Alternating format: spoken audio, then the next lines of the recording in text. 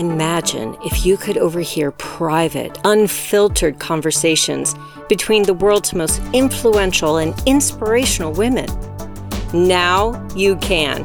Welcome to Leadership Global, where you'll hear from inspiring leaders who will help you define your vision, grow your leadership, expand your influence, and increase your impact to leave a lasting legacy.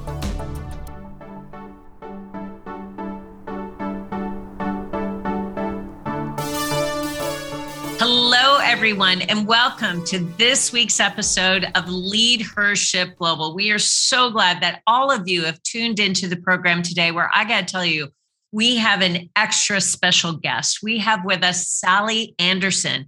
Sally is a leadership coach, a facilitator, a keynote speaker, an author, a master coach trainer. She's amazing. And today we have the privilege and honor of speaking with Sally about how to leverage your co-creative ability. You know, as a leader, you have responsibility for so many people and accountability of their performance. So the concept of letting go isn't very common in traditional leadership teaching. But as you'll hear from our guest today, your ability to evolve as a leader is directly proportional to your willingness to be out of control and to actually trust the unknown realm. As Sally Anderson will explain, in the co-creative realm, you're able to experience moments of flow, moments of being in the zone. But to do that, you have to be willing to give up control. In the co-creative state, you actually experience a high level of engagement and clarity, which transcends your current human thinking. You know, most leaders have moments of intuitive insight, but they don't know how to live intuitively. And co-creation means tapping into that collective consciousness of the universe and working in tandem with it to create new and novel possibilities.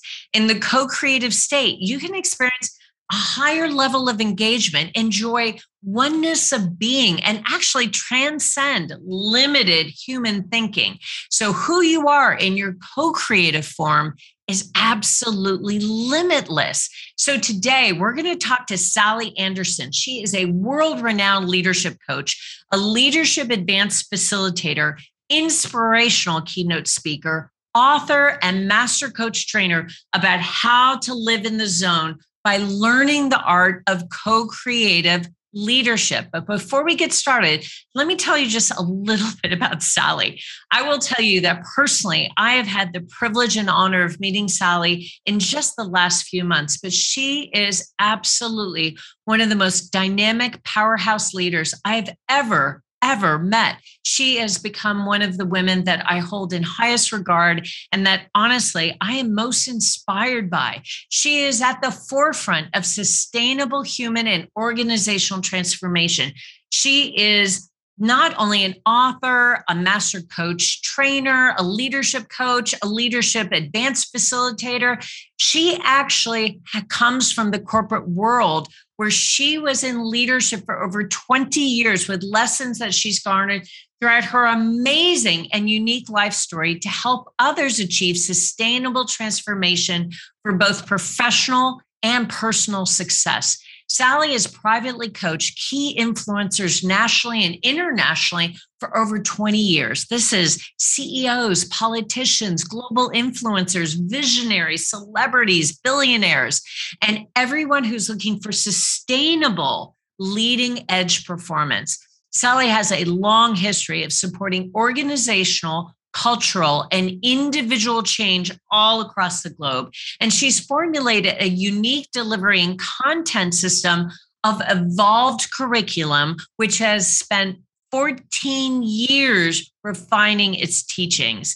Sally's unique personal experiences, traumatic history, and eventual mastery as a transformational coach provide a rare combination of talents. This laid the foundation for a vocation of helping others achieve a similar transcendence. And as a result, Sally has a very sound knowledge base for her philosophy, her teachings, and their application in both the personal and professional realm. Sally, what an honor to have you on the program today. Thank you so much.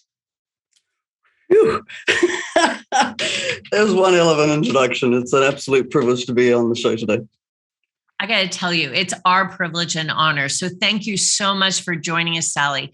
So let's start by learning a little bit about you and about your journey, moving from corporate into this role as a coach and as a sustainable transformation expert. What led you to have such passion around helping high-performing executive leaders around the world?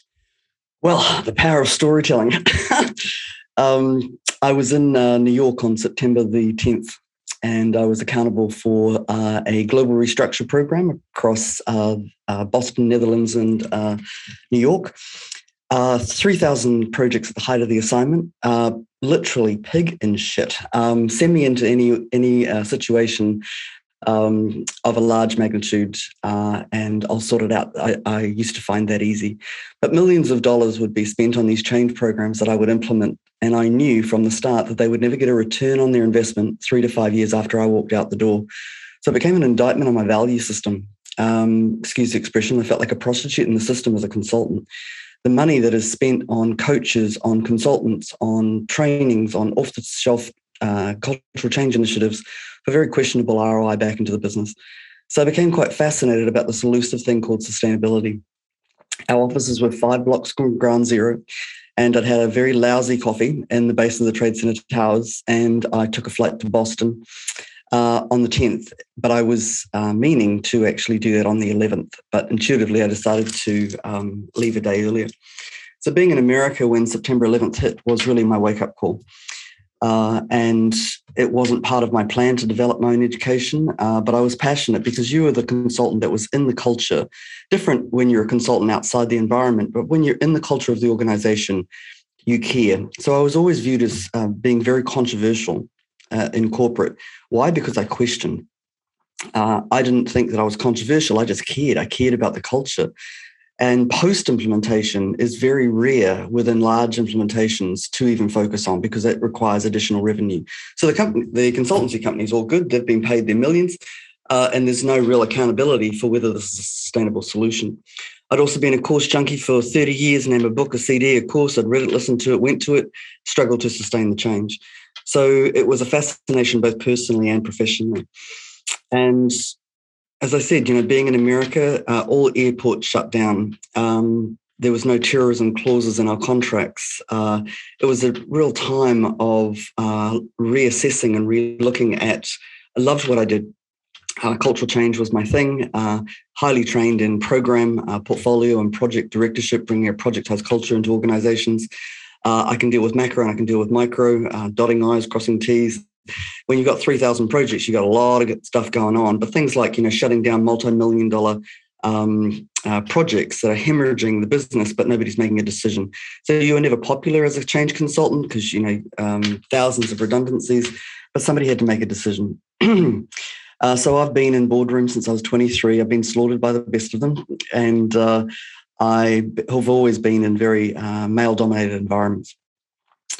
But that was a great apprenticeship for what I then embarked on. So I returned to New Zealand and I decided to create my own education, which pretty much has spanned the last 20 years. So I frame the education as co-creative leadership or equanimous leadership. Who you are in your human form is limited and who you are in your co-creative form is limitless. The word co-creation is the word that I use within the corporate context because the minute that you mention the word faith, specifically in corporate, and because I target the high-end sector, fish stinks from the head down, no disrespect, a lot of little boys, little girls running businesses, it's faith is the most important focus point, I believe, with reference to leadership, and it's not spoken often enough. You mentioned the word faith, and if people have an aversion to whatever their interpretation of faith is, they immediately cancel it out. And so the two most primary focus points for me is love and faith. The synonymous thing in every single organization on the planet is that it has human beings in it, novel concept. And the two most primary emotions for a human being is faith and love. So why on earth do we globally not have faith and love at the highest level of leadership within the executive forums? Why do we not talk about it? So in the context of faith, we were born connected. We were born fearless and we were born intuitive. That was our birthright. So pretty much from about the age of 3 to 5, we adopt certain beliefs and values from our environment, our teachers, our siblings, our environment. That then forms our behaviors. That then forms the structure. In a house, there's a foundational structure. Within each individual human being, there is a foundational structure from which to operate. That then forms the culture, who you marry, where you live, how you view life, and then that produces the results. There's far too much linear focus on producing results from the outer 2 layers. I want to dictate the cultural change in this organization, expect the results to show up. I want to lose weight, expect the results to show up.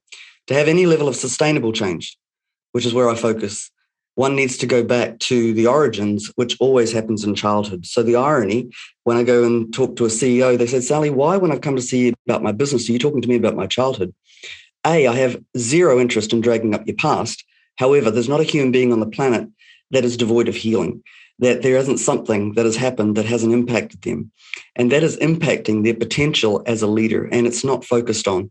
What would it be like if we had healing in every single executive environment on this planet? Healing isn't understood. Healing is a word that is for the broken. But I led my own retreats for 10 months of the year for 10 years. And the biggest thing that I learned out of facilitating those retreats, people who experience next to nothing were more dysfunctional than those that were warranted to. So it's never about the happening, it's what you do with the happening. And for those that think, I had a great childhood, nobody's devoid of going through that developmental stage and reaching adulthood without some dynamics going on. And it's very rare that you see leaders doing the non-linear work, doing the inner work. There's an arrogance. I'm in control. Can you kind of like come in and fix my people? But you don't have to look at me or us, at that most senior level.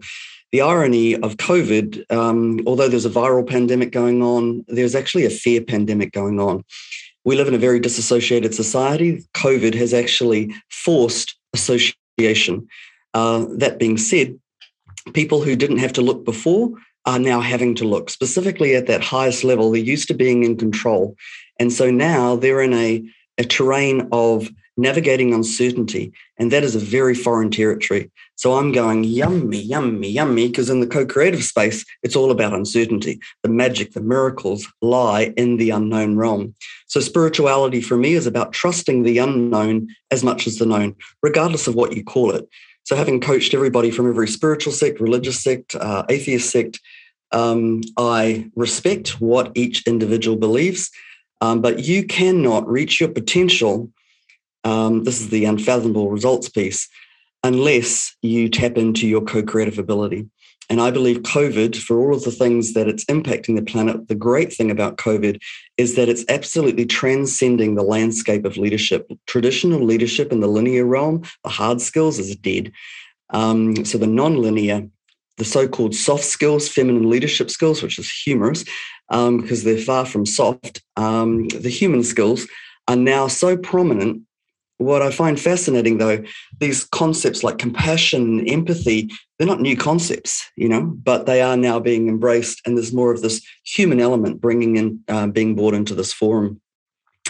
So that was pretty much where my fascination around sustainability. You look at psychotherapy, that is a long process and quite a deep process, and there's a time for that. You look at counseling, the dysfunctional aspect of counseling. I've got an issue with somebody who's seen a counsellor for 2, 5, or 10 years, still dragging out their story, paying for the privilege. That is a long process and quite a shallow process. The rah-rah seminars, you get that short shot of euphoria, feel great for a while and back into same old, same old. They're designed for you to keep going back. That's a short process and a shallow process. So where I position my education, which is a global first, nobody globally is focusing on the sustainability element of personal and or professional transformation. It is a deep process, but a short process. People want results. If you're going to invest money into change, let's make sure it's sustainable. So in the context of what drives me to do this, I was brought up in New Zealand, one of the most amazing places on the planet, but biased. My father was a guidance counsellor in the schooling system. I am my father's daughter. He would have street kids in our house since I can ever remember. He would pull out his cardboard and he would sort people's lives out.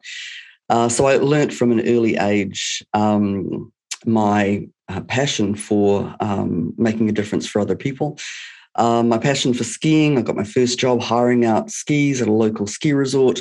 I learned to ski on Whistler Mountain. Although I was born in New Zealand, we went to Canada for 4 years, came back when I was 6. So only redhead in the family, didn't look the same, sound the same, think the same, had this kind of like Kiwi come Canadian accent. And so my self-hatred started at quite a young age because I didn't fit and being different wasn't cool. Having your dad at school also wasn't cool. Great dad, but it was a bit different. Anyway, cut a very long story short. In the early 80s, a lot of kids used to hitchhiked into a local township. And my girlfriend and I decided to shop till we drop with our first pay packet. For your listeners today, can you remember when you got your first pay packet and you spent the money on what you wanted to spend it on without your parents' influence? And it was a bit rebellious. We decided to go into a local bar, and I was only 15, and I looked a lot older than what I was. And what we didn't realize is that when we walked into the public bar, we were being cased out by a notorious gang here in New Zealand. My bag went missing. My girlfriend went missing. I walked outside of the public bar. I was thrown into a car with 8 gang members, and they started attacking me in the car and drove me around to the local hangout.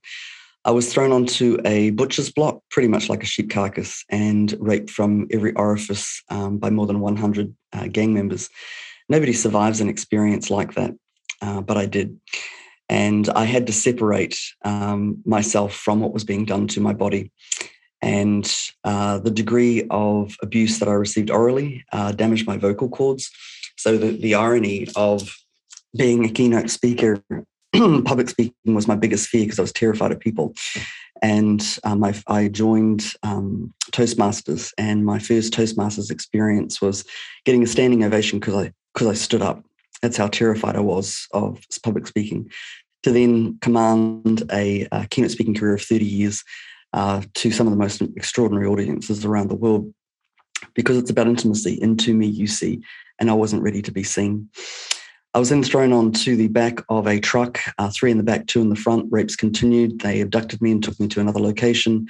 Rapes continued until I lost consciousness. I was found by the head of the gang in that particular location. And then, ironically, if it wasn't for that gang member, I wouldn't be alive today. He drove me back to where I was staying, dropped me on the side of the road.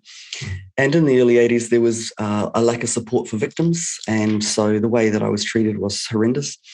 Even though my father was a guidance counsellor, what do you say to your 15-year-old daughter? They didn't know how to deal with it. So go back to school, act like it didn't happen. So there was no support. It was one of the worst reported gang rapes in the history of New Zealand in the early 80s. 2 other women who experienced a similar experience, one committed suicide and the other ended up in an asylum. I'm very clear that I shouldn't be here, or I should be a statistic in the system. The fact that I'm not, which moots to the title of today's podcast, is that you're never given anything that you can't handle. And that can land like a cup of cold sick for some people, depending on what it is that they've experienced. That being said, I lived into 20 years of being a course junkie. I didn't go to a course to get motivated. I went to a course to work out how to get to the next day. I didn't have to go to university to learn human psychosis because I pretty much lived it. Name an addiction, elephant syndrome, body dysmorphia, every single addiction known to man, psychotic inacritic behavior. I entered the boardroom at 23, so that was really my structure. But who I was behind the scenes was very different. And the irony, that whole apprenticeship was in perfection for what I do today, because there's not many people that I sit in front of where I don't have an integral understanding of the dysfunction at an integral level. So I've done a lot of forums in front of psychiatrists and counselors about what they do versus what I do. I'm a fearless practitioner. I'll go to places other coaches won't go to get results other coaches won't get. Because when you've died and come back of your own accord, you kind of like learn a few things. When you've gone beyond the comprehension of human terror. And pretty much I've spent the last majority of my life healing people. I basically stopped people hurting permanently. So that's part of my passion. Everything was in perfection for what I do today. And it is a profound privilege to stop people hurting permanently and be able to administer an education curriculum that addresses, in a non-drug related way, sustainable transformation to pretty much any mental health issue that the planet has. Wow. I didn't realize we were going to go that deep, that quick. And I will say, Sally, I've been honored and privileged to have heard your story privately in other forums and had not planned on necessarily going there. But again, it just speaks volumes to the kind of fearlessness with which you live life and the kind of authenticity that you display at all times, no matter what. It's striking, it's humbling, and it's incredibly inspiring. Now, I want to go back to something that you said early, though, that really hits me. You said that, of course, to be able to evolve as a leader means to be able to let go of this idea of being in control. And that certainly is antithetical to a lot of the leadership training that, many of us have heard for decades. And it also is met with a lot of resistance, right? This whole idea of letting go. It's immediately met with defensiveness and resistance. Can you talk a little bit about where that comes from and what you've done to sort of break that down? So I like using analogies, and the analogy I'll use, first of all, would be the three-legged stool analogy. So the first leg of the stool is the traditional linear hard skills. That leg of the stool is so solid, and most leaders are unconsciously competent in that leg of the stool. Unconscious competency, you're 15, you get in the car, it's all a bit clunky, you get in your car now, you don't even think about it. The journey from unconscious incompetency to unconscious competency. So that leg of the stool is very, very solid, and most leaders yawn at the prospect of yet another leadership retreat, yawn at the prospect of yet another leadership development program. So that's very solid. Second leg of the stool would be subject matter expertise. Most leaders are a specialist in either one particular area or a cross-section of areas. So subject matter expertise is solid. They've done the years in the trenches. They're unconsciously competent in that leg, so that leg is very solid. Third leg of the stool, which pre-COVID I was banging the tambourine on, is the linear belief, behavioral, cultural change piece, cultural changes in who you are as a human being. And that would be kind of like, it was a bit woo-woo, when we've got the budget, when we've got the time, if ever, which is hardly ever, nice to have for the staff if they need it. So it really wasn't taken seriously. So that's the weakest leg of the stool, but that's the most important leg of the stool where sustainability is concerned, and that's where I have my edge. When you think about all the leadership service providers, leadership coaches in the world, the key point of difference is in specializing in the sustainability element of personal professional transformation. So that leg of the stool is the weakest. Now, post-COVID, when leaders are used to being in control, they're thrown into uncertainty, and they are surviving versus thriving. This, I didn't design it. Every human being is a makeup, as I said before, of their childhood. If you haven't done the healing, everything will surface. So if you can imagine a leader who's used to being, and these are at the highest levels, politicians and so forth, at the end of the day, they are human. And we have superhuman expectations on those leaders. So I specialize at the highest level. And my passion for that, billionaires, I believe billionaires need to have a conscience around where money is distributed. Politicians, they need to stop bagging the opposition and start educating the public on their policies to be able to elevate people's understanding of the benefit to them. High-level leaders and global influencers, given what's happening on the planet, there is a sense of urgency to have those at the highest level be very stable and be able to sustain, because if they fall over, we've got a problem. Houston, we have a problem. But we're not focusing on anything to do with mental health at that level. So when you think about uncertainty or the unknown or letting go, they are foreign concepts being forced now to be looked at in the entire leadership landscape as we know it, which I think is about evolving leadership consciousness, which is also something that I specialize in. The whole Maslow's theory about self-actualization. Self-actualization will not occur unless you do the inner work. And there really hasn't been a self-interest by those at the highest level to really have to go and do the inner work, because they've always been used to being in control. So in the context of mental health, it's hard enough to be able to get an organization's head around the importance of dealing with mental health, more so now, more than ever, within the workforce. It's kind of like it's a compliance issue. It's something that I've got to deal with now, because everything's so linear, the bottom line and KPIs and but we never talk about mental health at the highest level. And working from home, kids, pets, it's a completely foreign environment for leaders at that level to have to be able to deal with, let alone retrenchments, let alone stakeholder expectations, let alone unprecedented demands. No human being can sustain that type of environment. And my concern is I don't hear many people talking about addressing the stigmatization that exists at the highest level of leadership, nor do I hear many leaders talking about the non-linear spectrum of leadership. So I said earlier, we were born connected, born fearless, and born intuitive. That was our birthright. So part of what I partner leaders to do is actually re-access their birthright. It's not a foreign concept. We were actually born into that. And for those that are listening today, if you've got children, babies, for example, they live in the beingness state. They don't really want for anything. And if they do, they'll just cry and they'll get their needs met. So I talk about the beingness state of leadership versus doing leadership. Who, in the context of, I gave up being a human being a long time ago. And for some people, that sounds a bit weird. But the human realm is limited. The co-creative realm is limitless. And part of what I'm embarking on is the ability, to get my education in the hands of those that can make a difference, because I'm a threat to the pharmaceutical companies, because I've found a non-drug related solution to most of the mental health issues that we have on the planet. So navigating the unknown, it's not embraced to be out of control. There's always two contexts to everything. Being out of control, do Delhi, that's disempowered, out of control. Being out of control from an empowered standpoint should be what you go looking for. Go look to be confronted. Go look to be resistant. Go look to be uncomfortability, resistance, and confrontation are the three cornerstones to unrecognizable transformation. Most people don't experience transformation, let alone unrecognizable transformation, which segues nicely into this whole thing around the default identity. Every single human being on the planet has what I term a default identity. In my education, I call it your default blueprint. There's about 7 different layers, unique to each individual because we've all had different upbringings. There's a lack of awareness-based training in leadership, and there's a lack of awareness-based training in the education system.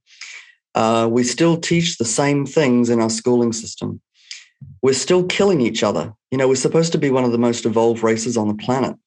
And yet, there's not a fascination behind what it's going to take to actually evolve beyond what's always been. And a lot of that has to do with we have to change what's being taught in our education sector.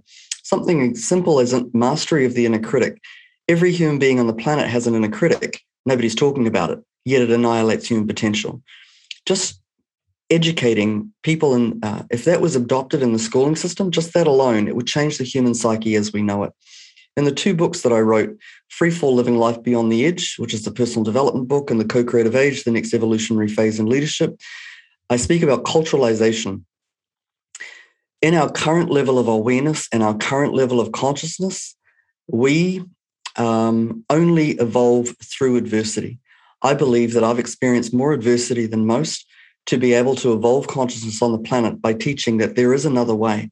There is another way to evolve without having to manifest and create adversity. But for that to occur, I have no academic training. I've just had a hell of a lot of life experiences. I'm wanting to change the face of counseling and psychotherapy. For me, one of the no-nos is that you're not allowed to share anything of a personal nature in counseling and psychotherapy. I'm the complete opposite. If you want to shift somebody out of where they're operating, you need to go toe-to-toe. You need to bring yourself to the equation. You need to go beyond your own fear as a practitioner and go beyond those paradigms. But if you haven't actually had those experiences, because you can't study it, you can't fundamentally shift that paradigm. You look at acronym-oriented diagnoses, PTSD, ADHD, everything that endorses drug taking. I'm not undermining people's reality around depression, but I don't believe in depression as a chapter in one of my books. All of human suffering is a function of what we make things mean. What would it be like if you never suffered ever again? What would it be like if you became fascinated by the unknown? What would it be like if you understood how to get into the vortex, how to get into the slipstream, how to, instead of having moments of being in the zone, how do you live in the zone? Most people will have an automatic default listening of that even being possible, because evidence-based people are waiting for evidence to show up before they trust, versus trust and possibility-based people know that if they trust, the reward is evidence. So being able to partner leaders on how to get fascinated about confrontation, resistance, and uncomfortability. Because the first thing that happens when you become committed is that resistance will show up. And being a change agent, obviously, it's navigating that resistance. And the irony of what people do not know how to deal with fear. Fear is only but a function of being disconnected, feeding past and or future-based projections, or both. That's all that's going on. So I don't believe in feel the fear and do it anyway, because that gives impetus that fear exists. Fear cannot exist. It's but a barometer of your disconnection from your faith, whatever that is for you. So what would it be like if you led a fearless existence? For you to be able to embrace the unknown, which is where all limitless possibility lies, is a function of being out of control. Wow, what an incredible depth of answer to what I thought was a pretty innocent question. Wow, that is just, it's so much to absorb. It's so much to process, Sally. I'm so grateful for the kind of depth that you offered in that response. Thank you so much. You've given, I think, all of us an awful lot to think about. Let me just ask one more question before we dive into sort of our wrap up, and that is about the sustainability of a co-creative state, right? So one of the things that I think differentiates you among lots and lots of other coaches is the fact that you really talk about sustainable transformation and also the ability to stay within a co-creative state, being in flow, being in the zone, but all the time. This is not momentary lapses where you may be, out on the golf course with your buddies and you say, gosh, I was in the zone, or a painter who creates some sort of beautiful work of art and says, yes, it just flowed. How do you as a leader embrace that state and stay in that state of co-creation? Great question. A book that I recommend to every single leader and have done for years, that I read years ago, called Synchronicity in a Path to Leadership. It's a true story about Joseph Jaworski, who set up the American Institute of Being Leadership versus Doing Leadership, and his journey on who am I to change the thinking of Fortune 500 companies, and everything he went through in his metamorphosis to actually achieve that. It mentions nothing about spirituality, which in my world, spirituality is about trusting the unknown as much as the known. Like, what could you achieve if you could trust the unknown as much as the known and become fascinated about that? But it's all about spirituality, because he had to go beyond his humanness to be able to achieve that. So in the context of sustainability, first of all, people are not aware of this thing called the default identity to the extent that I educate. So every organization on the planet has human beings in it. What comes with the human territory is this default identity. If we are to entertain that this exists, then somebody in their default and then a collective, every single organization must have a default undercurrent within their organization that is undistinguished. Think about something like KPI-empowered cultures versus KPI disempowered cultures. 99.9% of every single organization on the planet has a disempowered KPI culture. Pressure to meet the KPI, constant non-performance, constant reprimand for not achieving target. It's just endless, all very disempowering, and it's tolerated. What is the point of having a KPI in an organization unless you meet it? And what would it be like if you didn't tolerate in an organization anything that wasn't working? Novel concept. So everything stems from this default identity. And so when I work from a cultural change perspective, or when I work with leadership teams, specifically the CEO and their executive, we look at their individual default identities, how that then impacts the collective default undercurrent in the organization. When they shift by osmosis, everybody else in the organization shifts. So it's a top-down approach. I've done the years of trying to do the bottom-up, but it didn't work. So sustainability in the education that I've developed is this uniqueness about this default blueprint that I talk about, which is yet to be actualized and experienced by the masses on the planet. I have it that is my legacy. Legacy is the most profound conversation you can facilitate with a human being on the planet. What are you doing here? What is your DNA calling you to be in the world? What is unique about you? You are not here just to survive. You are here to be able to make a difference for others on the planet. And obviously at that executive level, again, it's very rare that each individual executive knows with clarity what their purpose is, what their true north is, what their legacy is. And if they all did, and then collectively, they then champion that within the organization, you would get exponential growth. So sustainability is directly linked to this default identity, which is a new concept to the degree to which I've explored it, because I've lived out of the extremity of that identity and believe that I could write a few papers in some of those psych magazines that would transcend a lot of the thinking, because I had a direct experience of that psychosis. And when you think about the concept of all of human suffering as a function of what we make things mean, just that statement alone has the ability to be able to evolve consciousness to a whole new level. So for the sustainable nuances to be adopted, it comes back to changing the education system as we know it, changing the fundamentals of counselling and psychotherapy. And no disrespect to any counsellors or psychiatrists listening, I'm only talking about the dysfunctional aspect, because we have a lot of unhealed people trying to heal the unhealed. And that's the only angle that I'm coming from with reference to that. I don't know whether I've answered your question completely. I think you more than answered my question. Sally, thank you. Gosh, I feel like we have just taken a master class, and how you've been able to pack in so much insight, so much wisdom, so much expertise in 30 minutes blows my mind. So we always wrap up in Leadership Global with one final question, and that is about leadership advice. Everyone who listens to Leadership Global tends to be in leadership, either in entertainment, politics, business, some aspect of their lives. And so I'm always curious to find other leaders that would like to pass on the best piece of insight that they have.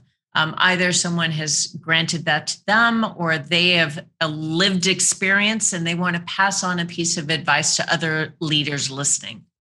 Well, I knew this question was going to come. So I have 12 top key picks, and I'm going to go, Sally Anderson's going to be on speed because I really want to offer value to those listening.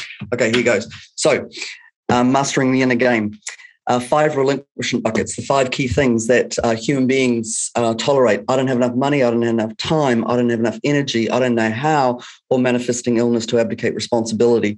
Those who are committed will always find the time. Those that are committed will always find the energy. Those that are committed will always find the money. Those that are committed will always work out the how. And those that are committed will look after their well-being such that they do not manifest illness. You're either committed or you're not. So commitment is key with reference to leadership. Number 2, think, do, say, be, forward the game. Is what you're thinking forwarding the game? If it's not, don't think it. Is what you're doing forwarding the game? If it's not, don't do it. Is what you're saying forwarding the game? If it's not, don't say it. And who you're being on a day-to-day basis, is that forwarding the game? If it's not, don't be that. How many books do we need to read that say, be careful what you think, your thoughts create your reality? They do, but we're not vigilant in where our thoughts are focused. Slipstream and vortex is a function of you being connected. So if you don't have the number one success strategy of every single leader on the planet is morning practices. If you do not have mandatory discipline around your morning practices, then it's like driving the car with no petrol in it. Meditation, gratitude journal, fitness, food, pretty stock standard, but most people give that lip service. As far as language creates the reality of your world. If you want the reality of your world to change your language. I'm a very dangerous woman to talk to. Language is my vehicle. I'm a coach intuitive. All I do is read language, coach to cause, not symptom. So with reference to, on a day-to-day basis, if you want the reality of your world to change within a heartbeat, become more cognizantly aware of your language and the language of those that you hang out with. Healing. Get your head around healing. Nobody is devoid of healing. Find the right practitioner. I've written an article on healing at the executive level. There needs to be education at that level. I'm a stand for having healing as a prerequisite in every single board, every single executive team on this planet, because there's a lot of little boys, little girls running businesses. In the context of faith, faith is one of the most important things to get your head around, because you cannot access the co-creative realm. You cannot access unfathomable results. You cannot reach and exceed the potential of why you're here on the planet unless you get your head around whatever your interpretation of faith is for you. And of the many other things that I could say today, you can never have a bad day. From the equanimous realm, meaning is the only thing that is creating the suffering. So equanimous leadership is the ability to be the observer of what is, the ability to be able to stay centered, connected, devoid of the projections, because you need to stay in your lane as a leader to be able to be the example to others. And get fascinated and excited about uncomfortability, resistance, and confrontation. It is your best friend as far as you evolving yourself as a leader and also involving those that you care about within the infrastructure of your organization.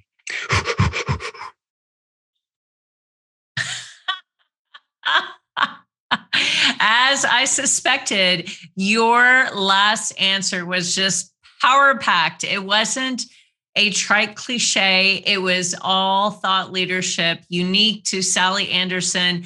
And wow, you just covered about 5 books in that last answer. I mean, honestly, there's just so much wisdom, so much insight that we could unpack for days in just thinking about leadership advice that you'd like to pass on.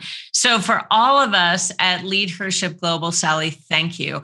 And for all of the audience listening in, that was Sally Anderson. She is a leadership coach, facilitator, keynote speaker, author, master coach trainer, and as you can see, a powerhouse leader, one of the most inspirational and one of the most impactful humans that I've had the pleasure and privilege of coming to know over the past year. And I got to tell you, I consider it an honor to call you my friend, Sally. So thank you so much for sharing all of your insight, all of your expertise with the Leadership Global podcast audience. Thank you so much.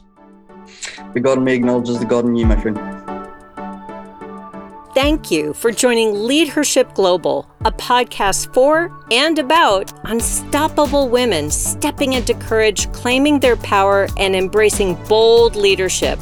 Join us each week as we talk to a collection of inspirational women changing the world and tackling the most pressing issues we're facing today, as women and as leaders. See you next week.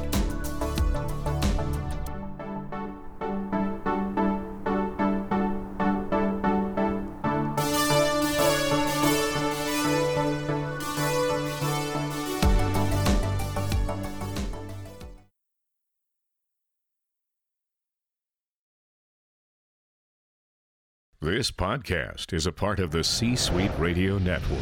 For more top business podcasts, visit c-suiteradio.com.